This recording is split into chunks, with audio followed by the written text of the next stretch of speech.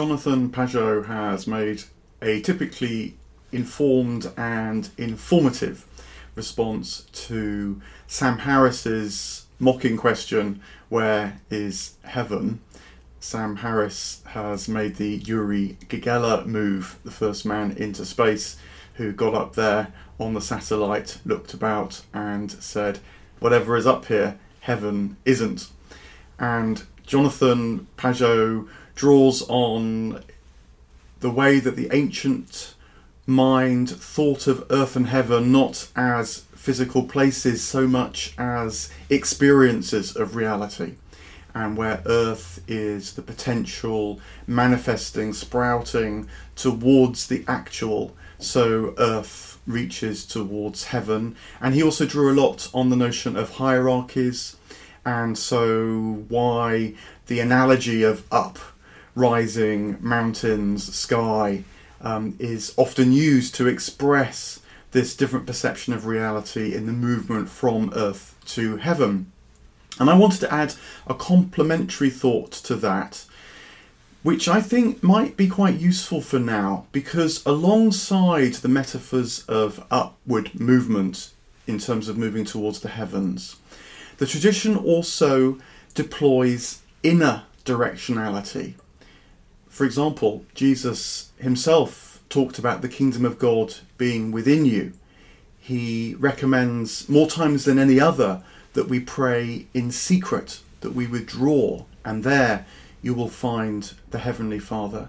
And of course in the wilderness too, it's a time apart which speaks of withdrawal to a quieter place where realities that aren't so evident in the noisiness of the day start to emerge, and inner life that's always around us but can be occluded by the noisiness of the day.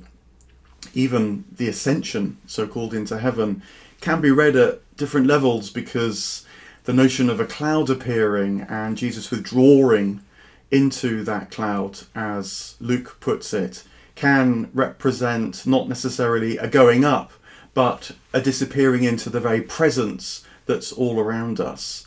And a more horizontal, you might say, notion of Jesus' departure into the depth of things rather than above and over all things.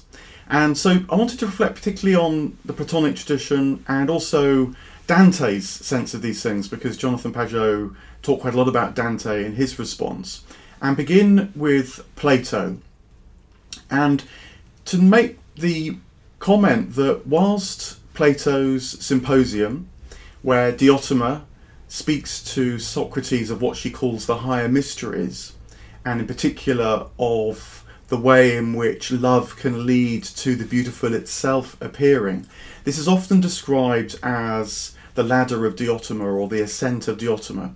But when you actually read the text in Plato's Symposium, you realise that there's no talk of going up, out, over at all, but rather it's a process that Diotima encourages in Socrates to become more and more attentive to what he's loving. And that subtlety, that inner space, opens up as he proceeds along these high mysteries of love, at the end of which the beautiful itself becomes apparent to him. Now, Diotima actually sets this up by remarking that these higher mysteries contrast with the lower mysteries, and the lower mysteries of love are the way that in more mundane life people seek, you might say, to bring heaven to earth in their lives. She talks about the mistakes people make when they do this by, say, seeking fame, and fame creates an illusion of being bigger than others, better known than others, more long-lasting than others. And so these qualities of long-lastingness, spreading your influence and so on, are pseudo or proxy manifestations of what might be associated with heaven manifest on earth. She talks too about wealth as well, about how wealth can bring glory, riches, abundance into life, but of course they're material glories, riches and abundance, and so again are pseudo heavens, not real heavens. And the lower mysteries is to realise that. But then Diotima says to Socrates, perhaps you're capable of the higher mysteries too, which is the more subtle, but also the truer path, and so describes to Socrates this inward turn, this investigation of the qualities of love in the experience of loving that can lead him towards that which is more and more beautiful, to the beautiful itself. Thought I could read a bit of Diotima's remarks from the translation by Alexander Neamas, who offers, I think, one of the best translations of the Symposium, where this comes out. So, Diotima says to Socrates, first, if the leader, if loving, leads aright, the one who's been led by loving should love one body and beget beautiful ideas there, then he should realise that the beauty of any one body is brother to the beauty of any other, and that if he is to pursue beauty of form, he'd be fairly foolish to think that the beauty of all bodies is one and the same. When he grasps this, he must become a lover of all beautiful bodies, and he must think that this wild gaping after just one body is a small thing and despise it. So this is to reflect on, say, the nature of infatuation. You become preoccupied with one person and the way that they look. And if you're not to stay in that gripped, rather infantile state, thinking that this one person has all the answers to everything, part of what's got to happen is to realise that this infatuation is actually initiated a wider search within you, and so to convert that early energy into the wider search and foster what Diotima calls beautiful thoughts within yourself. So it's awakening something within you. It's as much an interior journey now, rather than the initial outward desire to grab the beautiful body that first awoke this possibility within you. The interiority is already becoming manifest. But Diotima carries on and explains to Socrates that the beautiful bodies that are around us, the embodiments, the manifestations, the earthly that are around us, they themselves speak of that which is even more beautiful. And so Diotima invites Socrates to consider how love can awaken delight in beautiful activities, beautiful laws, as it's translated here. Laws really means patterns in the ancient world. It's more like purpose, that which draws us, that which is the direction of travel in life. There's no conception of scientific laws at the time. And so what this is doing is taking the invitation to consider the heavenly, the lovingly, more and more intangibly, but at the same time powerfully in the world, by understanding the subtleties that are awakening within you. These are almost like the angels that can be present, that we're engaging with, inviting into, communicating with through the act of this growing sense of loving, known within us, felt, experienced, discernment with the eye of the imagination, intuition, inspiration, you might say, as well as perceiving that they're in the world around us. But with the sense that this isn't a metaphor that is talking about stepping above the world, over the world, beyond the world, but more deeply into the world, and seeing that the earth is but the immediate manifestation of these deeper patterns that can be revealed to us by understanding love more and more subtly. And Diotima says to Socrates, as she continues to unpack this, try and pay attention to me, keep up with me, don't lose this subtlety, because what will happen is that all of a sudden, exaphanes is the Greek word, one of these wonderful onomatopoeic words in the Greek, all of a sudden the goal of loving, as she puts it, will appear into view. Love, for Plato, is a go-between God, a go-between energy that leads us in a particular way when we discern it aright. And all of a sudden, the goal of loving will fall into view. And that's beauty itself. That is changeless, that is timeless, that radiates and gives its form to all other things that share in the beautiful. And of course, this becomes a powerful metaphor when monotheism emerges. and people draw on Platonism to understand that. Now, just one other comment. This word exaphanes is actually subsequently used by Diotima, because after Diotima has talked about these higher mysteries to Socrates and asked him to consider whether he has followed what she's been saying, Alcibiades comes into the room at the end of the symposium and joins them around the table as they drink and sing and talk about love. And it's said that Alcibiades suddenly, all of a sudden, springs into view. Exaphanes, the same word, is used again. And I think what Plato is saying here is that don't be mistaken. All sorts of powerful, seemingly wonderful, beautiful things that you desire, that you love, can spring into view in your life. And like the drunken Alcibiades, they can lead you astray, which is once more to stress that it's the inner discernment of what's happening in manifest and even in your inner life that is really key. And if you haven't discerned that right, you'll be stuck with mundane things in matters of loving as much as anything else, rather than being drawn towards heavenly things and the beautiful in itself, though they are around and about, pressing in, forming, calling us quite as much, even more, as anything else in life. So that was the first thought, that in the Platonic tradition, it's not actually at root the metaphor of ascent that Diotima certainly offered Socrates, as Socrates tells us. Rather, it is an inner turn, discerning on the powerful forces that flood through us in life, in particular these forces of desire and love and yearning and wanting. And if we can discern them aright, then we gradually become more and more capable of the intangible, formative powers that are around, and that they will lead to more intimate participation in beauty itself. That's what it is to know heaven here and now, let alone in the hereafter.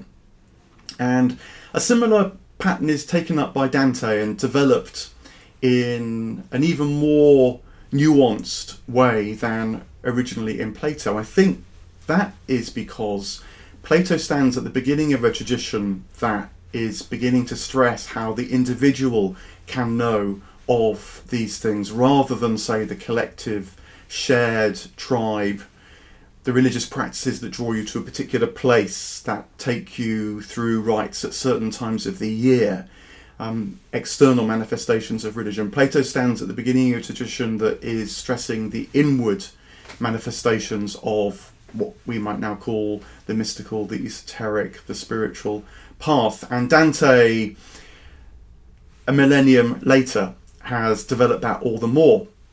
And so in the Paradise, which Jonathan Pageau talked about, whilst there is some use of the idea of ascent and going up, more powerful, I think, actually, and more important in terms of Dante making the journey and communicating how we too can make that journey, is again the path of inner discernment. And the way this works, I think, is that in the Paradise, Dante moves through these planetary spheres in the heavens. So beginning with the moon, then Mercury, Venus, the sun, then Mars, Jupiter, Saturn, to the constellations, the fixed stars, and then the Prima Mobile, which leads to the Empyrean, the divine presence unmediated itself. But these seemingly rising planetary spheres are actually triangulated. And what Dante, I think, reveals in his conversations with Beatrice is that the way to understand this is that the different planetary lights participate in the one divine light in different ways.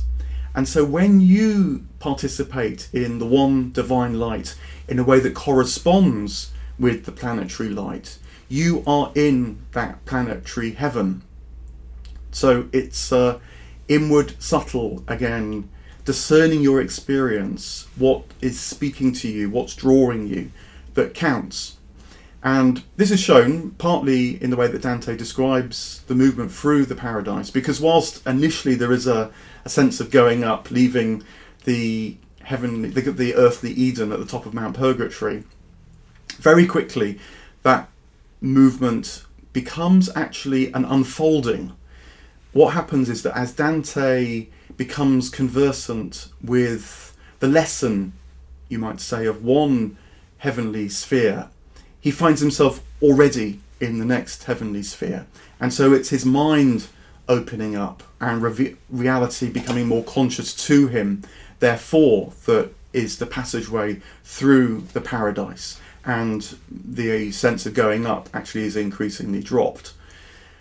So what happens is that there's this series, particularly of 7 lessons through the 7 planetary spheres, just to touch on them very quickly, to give a sense of how Dante not only understands his own journey into the heavens, but wants to show us how we can journey into the heavens too. And so answers this question, where is heaven, by inviting us to go there, in fact.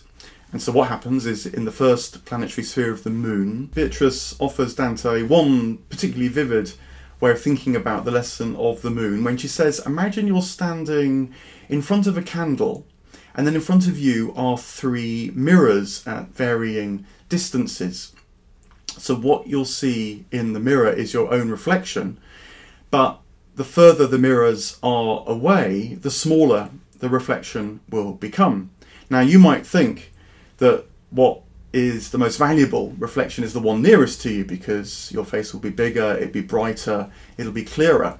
That's the way that we're inclined to think about how to see things. But when it comes to the inner things of the heavens, you must learn that actually the subtler lights are often the most important. And so in the analogy, the mirror that's furthest away is the one that's going to take you into a wider orbit. And so this lesson of the moon is one of the key first lessons that Dante has to learn, that he has to learn to follow the subtler lights now, if he's to journey further into the heavens, not that which screams and shouts, but that which can lead you into more nuanced perceptions of reality. The lessons continue in the sphere of Mercury. The mercurial light is said to participate in the divine glory, the gloriousness of divine light, but we human lights are quite inclined to feel competitive with that divine glory, and so Dante must learn in the sphere of Mercury to follow the true glory, not just the glory as it's manifest in the souls that he meets in himself. Again, a kind of learning to track back to the source, not just that which is most immediate. In the sphere of Venus that comes next, the sphere of love, he must learn about the true nature of love, not just love as it's morally governed commonly on earth. And so the figures that Dante meets in the sphere of Venus are, you might say, true lovers who on earth might have even been condemned. They're figures who had rather colourful love lives. Even Rahab of Jericho, the prostitute, is one of the great figures celebrated in the sphere of Venus. And this is all saying, don't look at the surface and judge people's love lives just by their behaviour. You've got to understand something of the spirit of love in order to continue this journey, the inner nuanced subtlety again. They come to the sphere of the sun, a pivotal sphere in the 7, the 4th of the 7. And that's significant because there Dante meets figures who spoke brilliantly, like the light of the sun, about divine matters on earth, but disagreed too, in fact condemned each other as heretics, as Thomas Aquinas, the key figure he meets there, did of Sigar of Brabant, a champion of Averroist Islamic thinking on earth. But what Dante has to realise, that their disagreement on earth can be understood as differing takes on the one divine light, and it's their passion that Dante must discern, because that passion is a channeling of the subtler divine light. So again, a movement away from the obvious, the immediate, the literal in this case, to the spirit that lies behind things can lead him into the spirit of the sun, and immediately he's grasped that, he finds himself in the sphere of Mars. Mars is about sacrifice, and rather than being again the kind of literal sacrificing of your life, as in the Martian figures' associations with war, this is about letting go of the self more and more that will want to hold on to life in order to step into a wider and wider life. That becomes particularly important for Dante because when he comes down, or I should say returns to more ordinary life, he is going to face exile from Florence, and so letting go of what he thought counted as his life is going to be really important for him if he's to stay in touch with the divine life that's still around whilst he's in exile and can feel like all is lost. It's an important lesson for us all who invest a lot in the tangible things of the earth and feel that the more of those we have, the closer we are to heaven. It's an easy mistake to make. Dante learns something about that in the sphere of Mars as he shares the Martian light. Then in the sphere of Jupiter, harmony becomes important, and what Dante learns there is that harmony actually is about the individuals becoming more and more themselves in the true sense of reflecting, sharing, participating in the divine light more and more, and then they become more and more one. It's a subtle business. The loss of self in the spiritual path is actually a growing of the true nature that we have, this individuality that became so important, I think, with the emergence of Christianity. You can put it like this, I think, in terms recognisably Christological, that your I amness and my I amness, we can all say I am now, becomes more and more fully true when it shares more and more in the divine I am, the oneness of God. And so this is a moment in the sphere of Jupiter when the harmonious participation of our souls with the divine life shows up more subtly for Dante. It's not about you disappearing into some kind of divine light in a sort of fudge of peace and contentment. Rather, it's actually about becoming more and more yourself and knowing more actively how you share in the divine life. So you become more yourself and part of the divine light at the same time. You know, it's why I think figures that communicate the divine to us truly aren't kind of blank canvases or smiling, seemingly neutral avatars, but are actually distinctive characters. And it's the very qualities that becomes part of their personality that at the same time channels more and more self-evidently. And so we love them and love all that they bring as well. Dante's learning that nuance and subtlety in the sphere of Jupiter. And then finally, in the sphere of Saturn, he has to learn about how the light which was kindled in him that has fired his desire for God can actually encompass him, can turn about.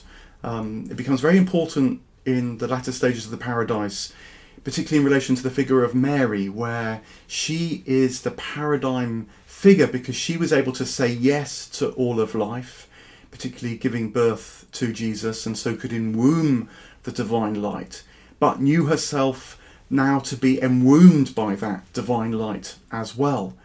It's the inner and the outer coming to its fullest manifestation that Dante begins to encounter in the sphere of Saturn. So these are 7 lessons that prepare Dante for entering then the Imperium proper, and they're all about understanding his own experience more and more, and so being able to share in wider and wider experience that is without him, but that he simultaneously knows more and more distinctly within him too. He learns about qualities, not quantities. He learns about how to understand the ways that he reflects the glory, but focus on the source of that glory. He learns about the true nature of loving. He learns about the spirit that lies behind the wonderful things that people say, and to follow that spirit, not just stick to the things that are said. He learns about the true nature of sacrifice that lets go of life and enables us to participate more and more in life, therefore. He learns about harmony and how if he becomes more and more himself that's God-given, he will become more and more conscious of sharing in that divine I amness. And then this leads to another nuance on that, which is about how that which he might enwombed him all along. And so he becomes more capable of entering the direct presence of God. I think Dante is saying, without losing himself, precisely the opposite. The strange thing about the relationship between heaven and earth, answering the question, where is heaven, is that it is at once around us, even above us, and certainly beneath us in the sense of the source of all things, but it's also within us. And it's when we bring that awareness of what's within and can connect it with that which is without that we truly enter the domain that can be called the heavens.